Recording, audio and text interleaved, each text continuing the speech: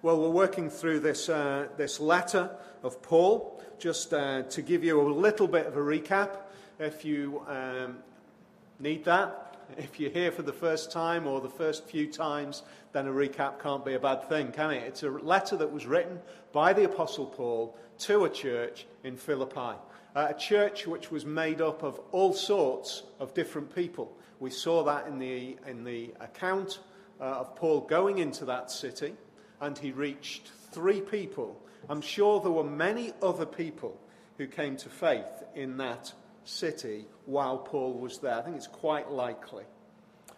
We get a hint of that at the end of the chapter, but we see in the 3 selections that have been made that a wide variety of people are reached. We have Lydia, who's a rich businesswoman. We have a slave girl, and we have a Roman jailer.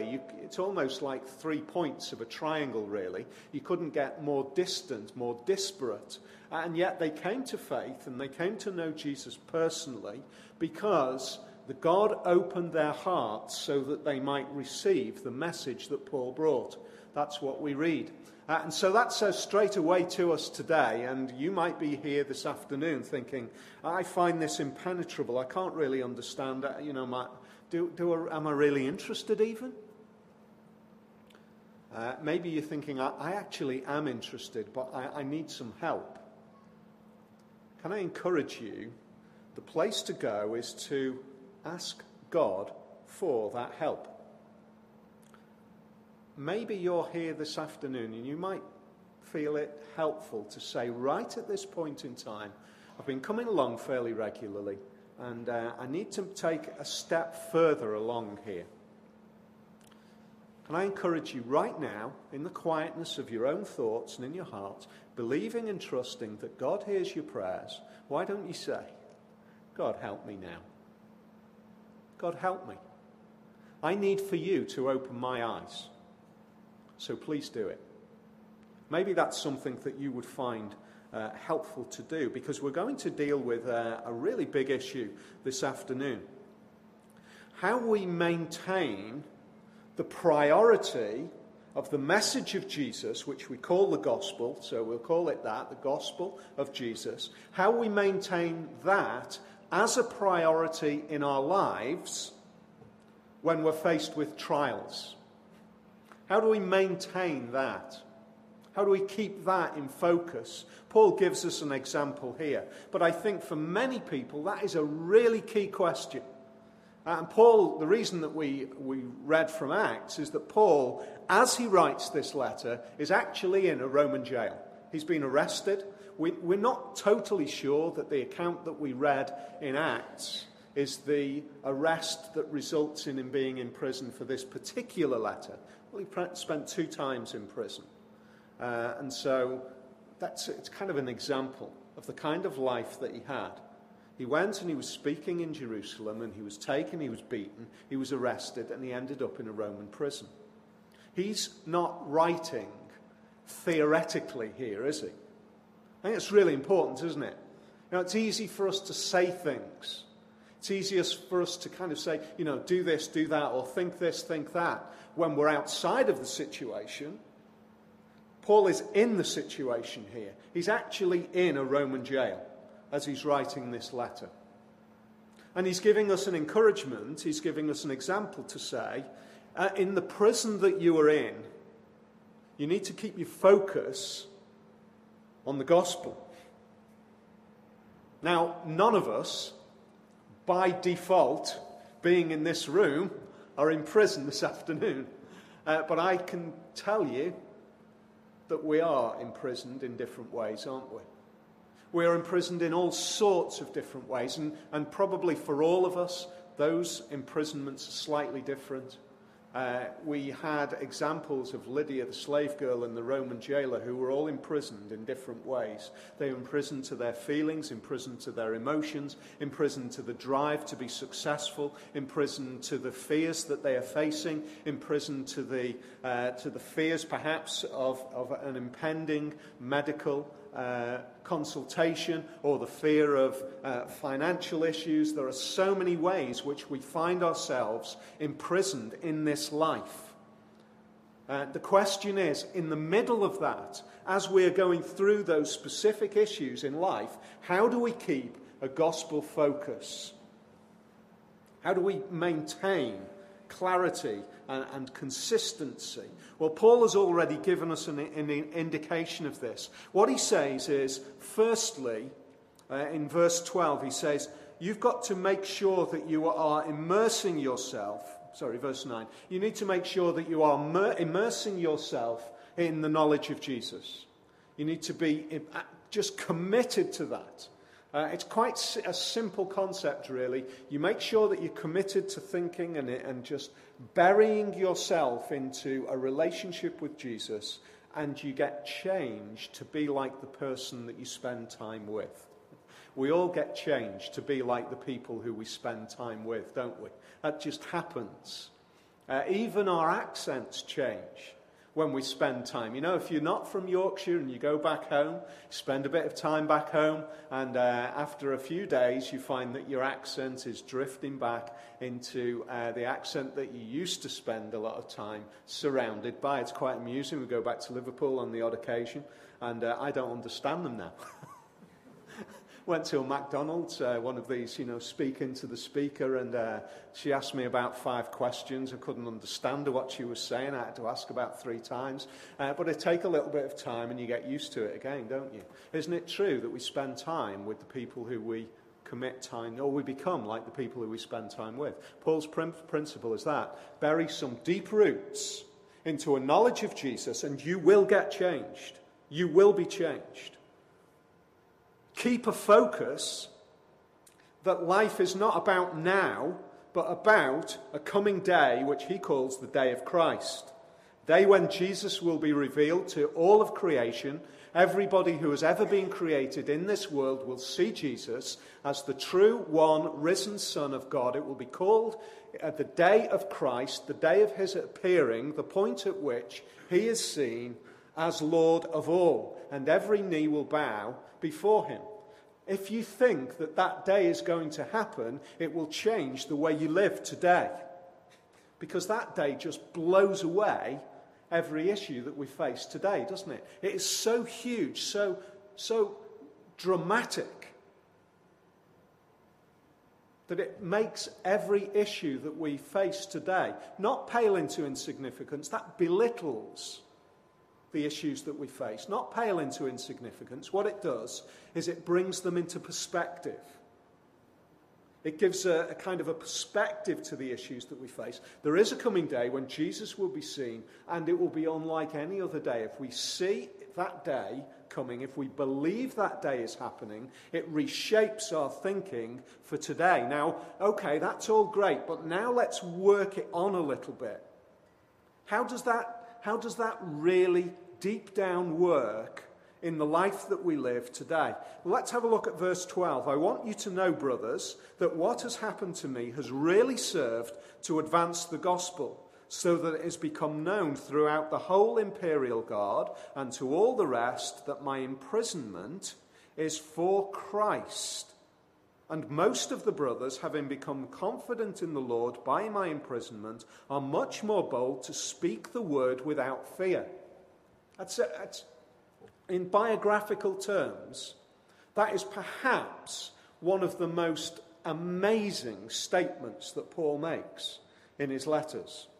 In biographical terms, not in terms of teaching, but in terms of situation. That is incredible.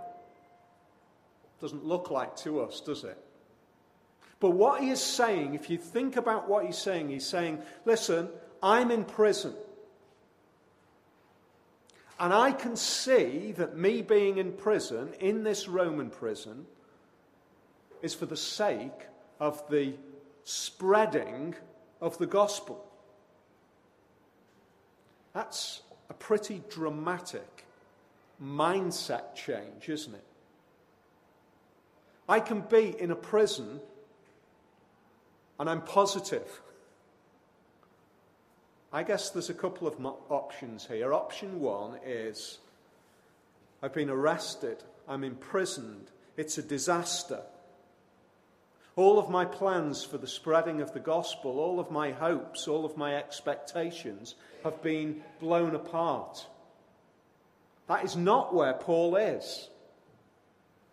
In your situation, in the situation that you face, in the situations that I face, it is very easy, isn't it, to have a clear focus on what we believe are the next steps in the process.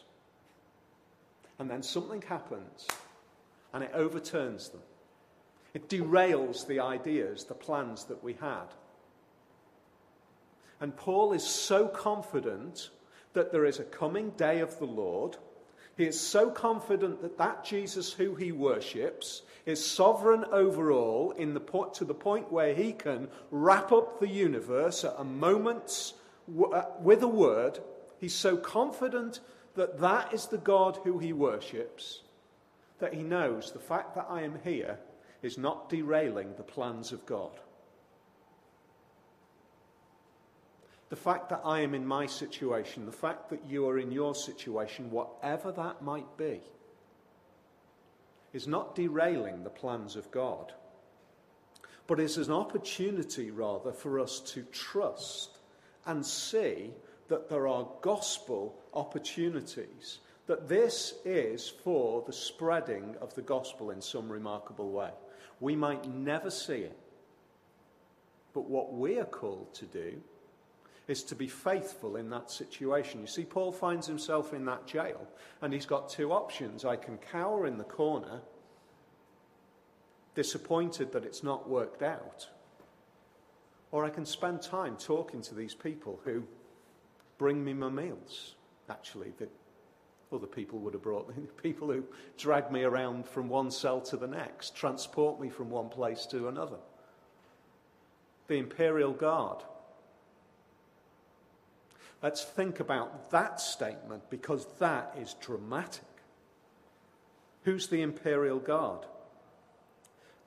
Most of us would probably know that the Imperial Guard, better know the Imperial Guard if you're into Roman history at all. They're the Praetorian Guard. The elite soldiers, a regiment of around about 2,000 men who were uniquely set aside to protect Caesar. Uniquely. Established by one of the early emperors. They were the elite soldiers. Now, that is amazing, isn't it, in the first place? That the message of Jesus is being shared to these guys. But what's even more amazing is by this stage in the history of the Roman Empire, the Praetorian Guard had moved from being just a powerful group of protectors to being the movers and shakers of the empire. 2 emperors previous, Caligula was murdered by the Praetorian Guard. They established Claudius as the new emperor. They established Claudius as the new emperor. After him came Nero, who Paul was killed under. They murdered Nero. When he says that he is sharing the message of Jesus with the Imperial Guard, what he is actually saying is this. This is amazing. I'm here, and I am sharing the message of Jesus with the people who are shaping this world. That's just astounding, isn't it? At the beginning of Acts, the church are called to take the message from Jerusalem to Samaria and to the ends of the world. To the ends of the world. The ends of the world as was understood then. In fact, for many years after was understood was Rome. You know, the empire was to the ends of the world. And what Paul is saying is, do you know what? This is amazing. What we were called to do is actually happening. We're sharing the message of Jesus right at the very center of the world. The people who control everything. This is incredible. He was excited about being in prison and being able to share that. Now look what happens as a result of that. Look at the outcome. The outcome of this we see in verse 14 is that some of those who are on the outside, who are not in prison, who are facing trials, difficulties, persecutions, are actually encouraged because Paul is now at the very center and sharing the gospel with the movers and shakers of society. They're encouraged, they're strengthened. You know, that happens, doesn't it? We see somebody going out there, stepping forward, taking some initiatives, making some moves for the sake of the gospel. It encourages us. We think, yeah, this is worth it. This is worth it. I want to encourage you. Be encouraged by being here. You know, it might seem a small thing. It's not the center of the Roman Empire. It's not even the center of this country. But it's a step forward. It's a step out.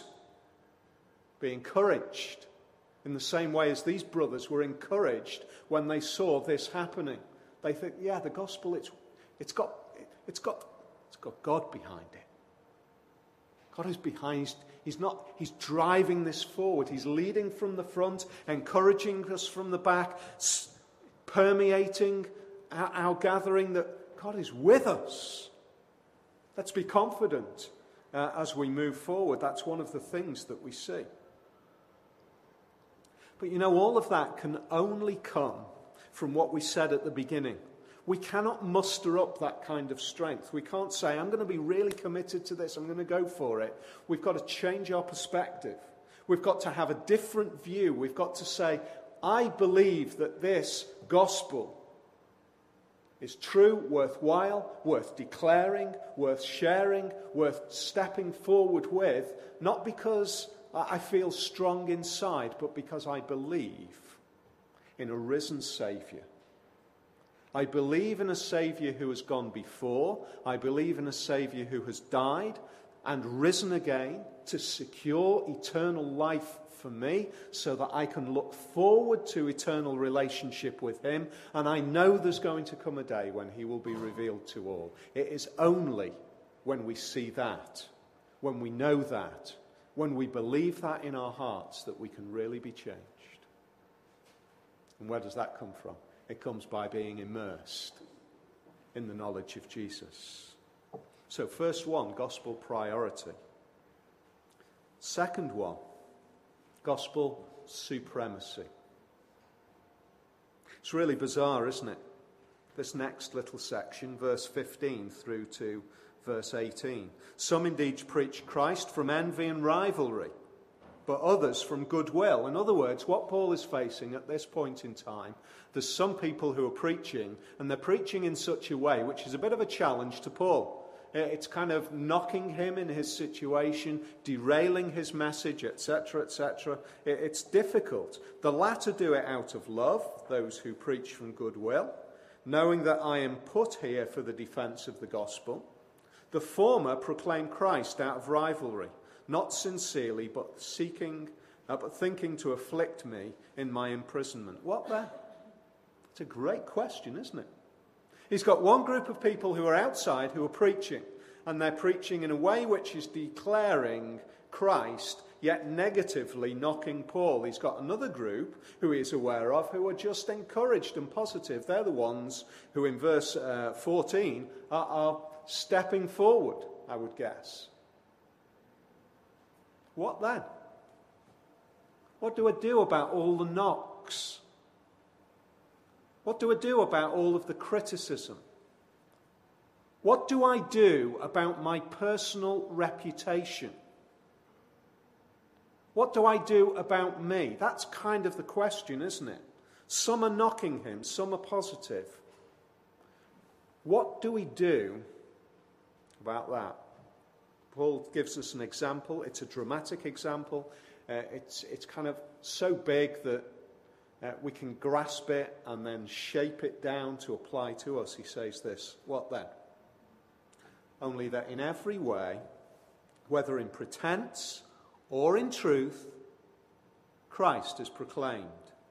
And in that I rejoice. That's a strange little bit of the Bible, isn't it? Let me put it this way. There's all sorts of people there are all sorts of churches, aren't there? All churches which are, in essence, faithful and true to the message of Jesus, but they're slightly different. You find it a bit frustrating that these Christians seem to spend more time arguing with each other. Really. It's not very good, is it? What do we do about that? Paul gives us an example here. He's basically saying this. Look, if you are considering the Christian faith and are deterred because of the people who are in it, the individuals themselves, you're missing the point. Because churches are filled with ordinary people. People who are messed up, mixed up. People who are filled with envy.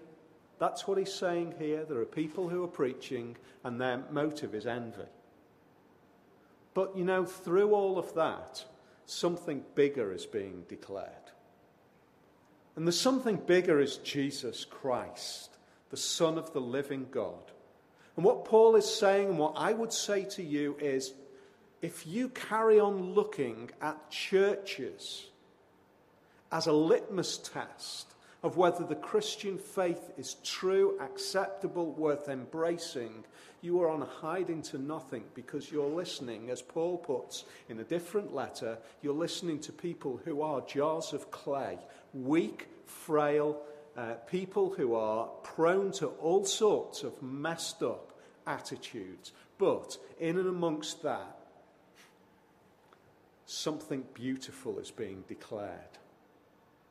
Something above, beyond, greater than Jesus. That's what he says. He says, you know what? There's some people who are declaring it for all the wrong motives, but Jesus gets proclaimed. Jesus is declared. I would say exactly the same to you. If you're thinking about this, if you're working through this issue, or perhaps if you're maybe at times destabilized because somebody in the church has upset you, or you see envy or rivalry in the church, I don't want to kind of gloss over this. We've got to be honest here. Don't be surprised. Church is full of ordinary people. But in amongst that, something perfect is proclaimed. A perfect message of a perfect person. A person who is never filled with rivalry. A person who is never filled with envy. A person who is perfect in every way. Paul says this, in all of this, Christ is proclaimed, and in that I rejoice. If that's there, people are going to hear it, and some people are going to embrace it and come to know him, because we're a channel to him. We are not the answer. He is the answer. That's what Paul is saying. I think that's remarkable, isn't it? I think it just deals with one of the big issues that we face with churches today. What about all these churches? But how do we move? Okay, we've got gospel priority, that in a jail, he's got a priority that the gospel is being shared. We've got gospel supremacy, that in spite of all of the messed up attitudes, Christ is proclaimed. What about this? How do we move to worship? How do we get there to the point where we can live like that. It's really simple, and yet impossible to achieve in human terms. It's simply this. Paul has understood this. You can strip me of anything. You can strip me of my liberty. You can strip me of my possessions. You can strip me of my relationships. You can take it all away. But you can never, never take Jesus Christ away from me. Therefore, I can be in this jail, and because of that, I can be a worshipper. I can be a worshipper of Jesus, because there is nothing else that I'm worshipping. There is nothing else that is giving me the security of life. There is nothing that is providing for me. He provides everything. How do we move to that? We destroy our idols. Let's destroy our idols. Paul has destroyed his idols. His idol was his religion, his uprightness. He was so secure in that. He knew that he lived a good life. He thought that he was just right before God. When he came to face God, he believed that God would accept him because he had done everything right. And then one day, as he's on his way to destroy more of these Christians who are claiming that Jesus is the Son of God, he's met by God in Jesus himself. And Jesus says to him, Paul, Saul as he was then, why are you persecuting me? And I would say that however long it took, whether it was an instant thing, whether it was as he spent that time in blindness and thinking, or as he was taught afterwards, he understood this. I have relied on my religiosity. I have relied on my goodness. And I cannot. That is worshipping something other than Jesus himself. I need to be stripped of that so that I can truly be a worshipper of him. Now, exactly the same applies to every one of us today. What do we, it's a question that you might have heard. Many people use this analogy. I think it's really helpful. What's your idol? I haven't got a totem pole in the back room. But what if it was taken away from you tonight? What in your life if it was taken away in an instant like that? And it can be.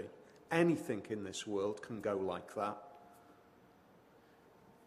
What is there in your life that if it went, you would fall apart, you would be destroyed, you would be helpless? What is it? Because that is your idol. That is your security, isn't it? Whatever it is that you could not live without. I don't know. Maybe if you had a horrific accident and you lost your looks, you would be destroyed. You might be living, but you would fall apart. Maybe if you lost your job or your home or your relationship, whatever it is, if you lost it, you would just, you would actually think, I can't go on. That is your idol. And we will never get to the point of being able to be in a Roman prison, figuratively speaking, and still be a worshipper until we are stripped of those idols. Until we let go of them and say they will never, never satisfy me. There is one who will satisfy me. There is one who will provide for me in every deep spiritual way so that I become a worshipper of him. Paul was stripped of everything as he wrote this letter, and was he still a worshipper? How? Because somebody else had been stripped of everything to allow him to be a worshipper. We read later on in this very letter, he says that Jesus was in the form of God. He did not count equality with God as something to be grasped. He was, before he came into this world, in the very presence of God, equal with his Father, in the perfection of heaven, and yet he didn't hold on to it. He didn't hold tight and say, I'm not going there. He allowed himself to be stripped. He gave up everything. He came into this world and he became just like you and me. The God who created the world had a heartbeat that one day stopped as the blood stopped pumping around his body as he died on a cross. That is stripped of everything, isn't it? That is just stripped of everything so that we might find relationship with him. So that we might find the kind of Christ who is worth worshipping and stripping ourselves of everything else because he's my security. He's my hope. That is the only way to face the ultimate trials in life. Just to close, my best man was 45, I think it was, when he died. And he'd been working in Africa for a number of years, straight out of university. And he was an adventurous kind of guy. He was just out there, let's just go and do it sort of guy. And he was working in Kenya, and it was during the time, as some of you will remember, Ian Smith, Rhodesia, and the uprising during that time. And he decided at the end of a year's voluntary service to trek from Kenya right the way down through Africa to South Africa and get a boat home. Took him a year. Came to Rhodesia, and he was told by the British Embassy, you can't go through Rhodesia, so he went through Rhodesia. That's the kind of guy that he was. And he was, during that time, 1970s, there wasn't much awareness of things like, what's it called, the Australian slap on the sun cream thing. There was nothing of that. He was not protected, and he contracted a melanoma skin cancer. He died at 45 and left 3 young children and a wife. And I was chatting to him and said, Glenn, what's it like to die? He was able to say, somebody who is actually at that point stripped of everything, successful man, chartered accountant, nice home, lovely family, everything lined up. He's stripped of everything. There's no hope. He's got secondaries all over his body. He's physically not able to move around the house anymore. It's a poignant question at that point, isn't it? What's it like to die? He said, I don't know what it's like to die without Jesus. But that was his answer, because that gave him hope. It gave him security. It gave him confidence. Christ has gone before me. I can face any trial, the imprisonment of cancer that is finally going to spell the end of your life. as my friend, my good friend, was able to testify, Jesus frees me and gives me hope.